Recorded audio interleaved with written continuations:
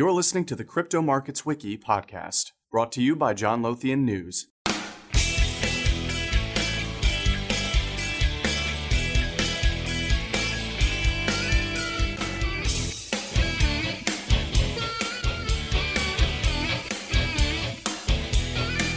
Welcome to the Crypto Markets Wiki podcast. I'm Matt Rabel. Today I am here with Magnus Almqvist. Magnus, welcome to the program. Thank you, Matt. I'm really excited to be here, and I'm looking forward to this conversation. Do you want to fill our audience in on a little bit about who you are and what your background is? Sure, absolutely. So I recently joined a really exciting company called Xberry, where I'm heading up exchange development. And I have a long sort of 20 plus years experience working for various software vendors in the fintech industry.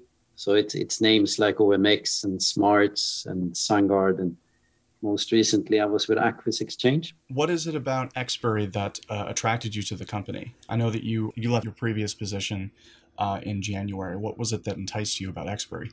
Sure, several things. I mean, it's a great set of people and a very exciting technology that's been developed here. So the matching engine that we provide to the market, what really excites me about it is its ability to scales with ease from tiny micro markets all the way up to national stock exchange levels.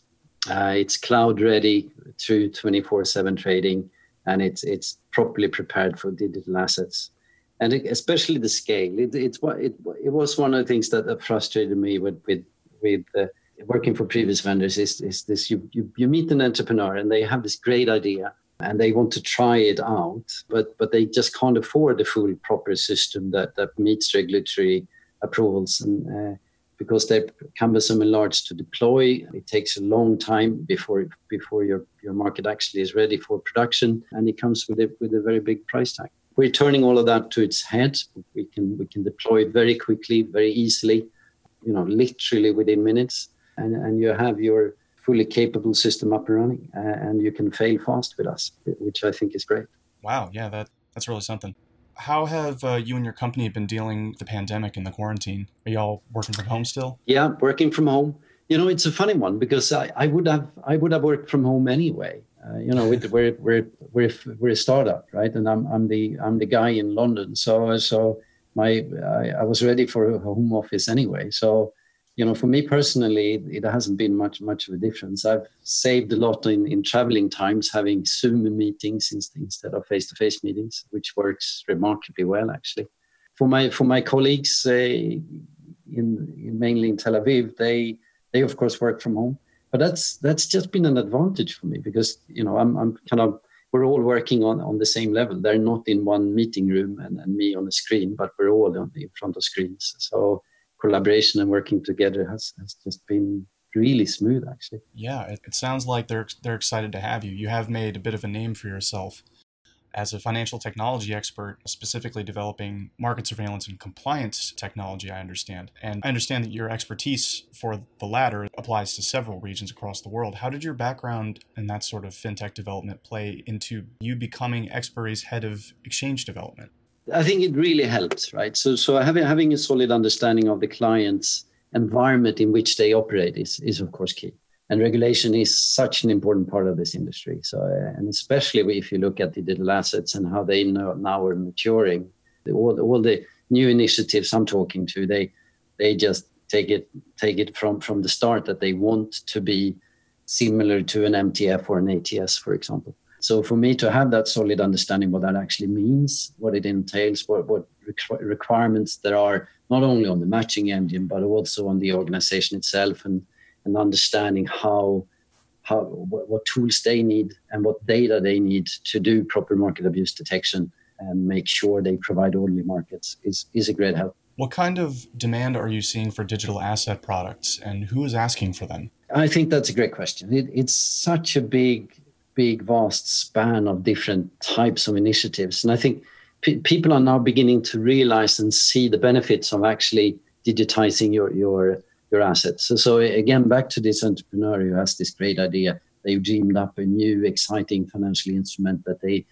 want to offer to to the capital markets, and they then want to see secondary trading in that instrument as well. And to tokenize that and to then have coins and allow near real-time settlement and reduce the need for margins and collateral, and just making your market much more flexible and fluid is it's such an enabler, and it's so exciting to see just the creativity in this space. So I'm speaking to art dealers, I'm speaking to various even farmers and mill owners who wants to put their corn into a token and with a quality stamp, kind of then follow the life cycle of that corn from the farmer to the mill to the producer of. And it's really exciting to see. At time of recording, the majority of the world is still, for the most part, kind of either in quarantine or playing it safe given the state of the pandemic. Do you think that this whole sort of situation is going to affect how this kind of technology is developed? It's a good question. I mean, what I see are two things. I mean, things are a bit slower, and people are a bit more considerate and careful. But it's this pause has also enabled people to kind of stop and think a little bit. And what I'm seeing is not least with myself is that it's suddenly more important to future-proof things. You're a bit more considerate and a bit more careful how you spend your money. And I actually see that as a positive outcome. And for someone like Xperi that scales and can be really agile and work with really short kind of development cycles, we're a really good partner in that environment. You can evolve and grow, and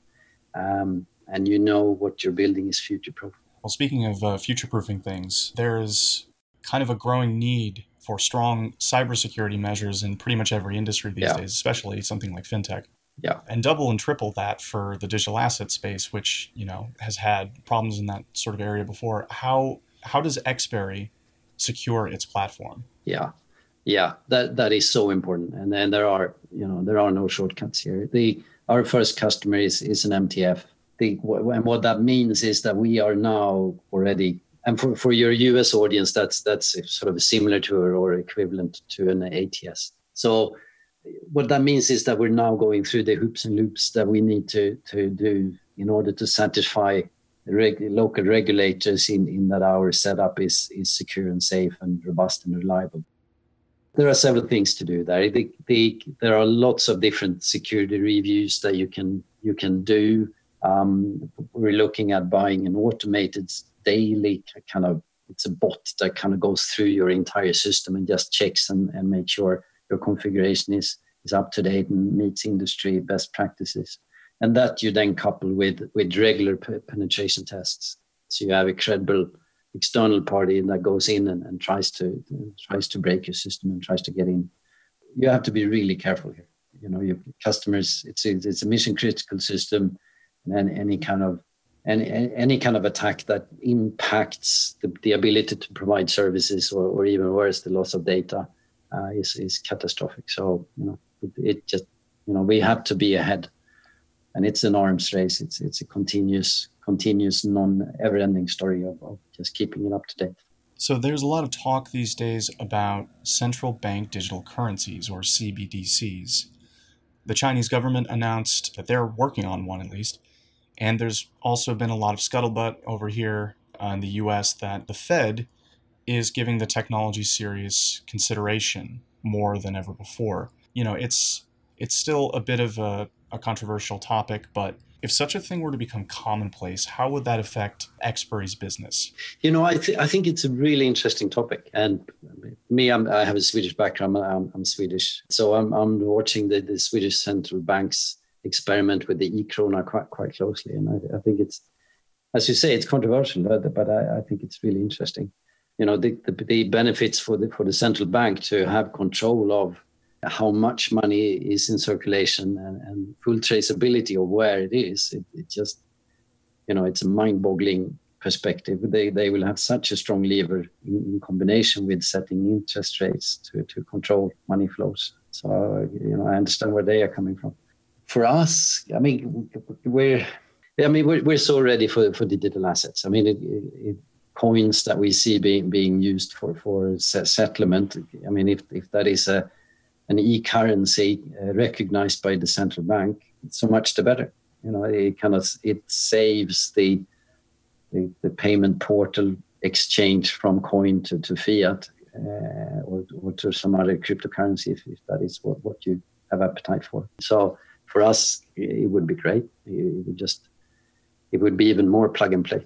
How do you feel about CBDCs, central bank digital currencies, personally? Are you a fan of them? Do you think that there's anything about them that maybe needs development?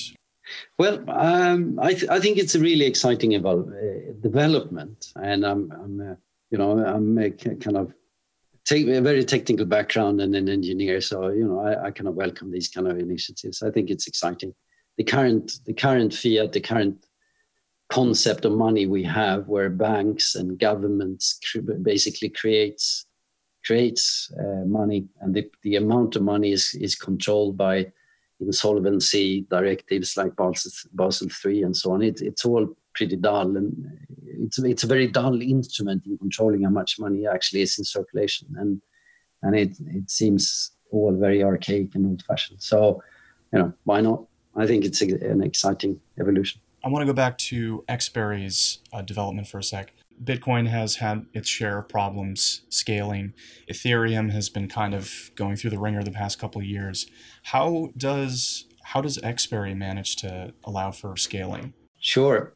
Well, it's a long and complicated answer if I go into too much detail. But the shortest kind of one-liner answer is that the matching engine is decoupled from the ledger. So you have a tight integration with the ledger, but the actual matching happens in a centralized matching engine. The matching engine technology is based on we use Kubernetes containers, and it's built on a distributed computing technology called ScaleQ that is developed for microservices. So that allows us to build tiny microservices that are managed independently of each other. And another really innovative aspect of the system is that it's kind of have two halves. The actual matching engine is isolated and well contained, and all the data relating to the orders and the trades and the order trail of those is kept in one part of the system. And then you have a management module that sits quite separately. So this allows you to kind of scale up the matching engine by keep your management module where it is. It also allows you to manage several matching engines from one central console. And each matching engine can be its own exchange or its own market or a test system or a DR site or whatever you need it for. And that just turns, it just opens up a whole new world of possibilities for exchange. To launch a new test system, it's done in minutes. To launch a new exchange in a new part of the world, bar regulatory approval and other practicalities, getting this system up to start demoing and start showcasing. All you need is hardware or a cloud instance wherever you need to be, and you can just get it up and running. And it's mind blowing. It's really exciting. What is your favorite aspect about working on the Xperi platform? It's great people. I just love the team I'm working with. We're agile, we're enthusiastic, we're really excited about what we've built, and there is of course a lot still to do. The customers come with new requirements, and it's an ever evolving landscape. So it's watch this space. I think we're in for a really exciting journey. What are you looking forward to most in the next year? It's kind of proving our concept, right? It's getting those first couple of customers live, getting testimonials from them, getting to work with those guys, and then just kind of watch. Well, be part of and work hard for this to continue growing. Yeah, that sounds great. Well, Magnus, thank you so much for joining us on the program today. Xperi sounds like a really interesting project, and I'll be keeping an eye on it to see how things go. Sure. Right. Well, thank you, Matt. I really enjoyed it, and I hope your listeners will like it as well.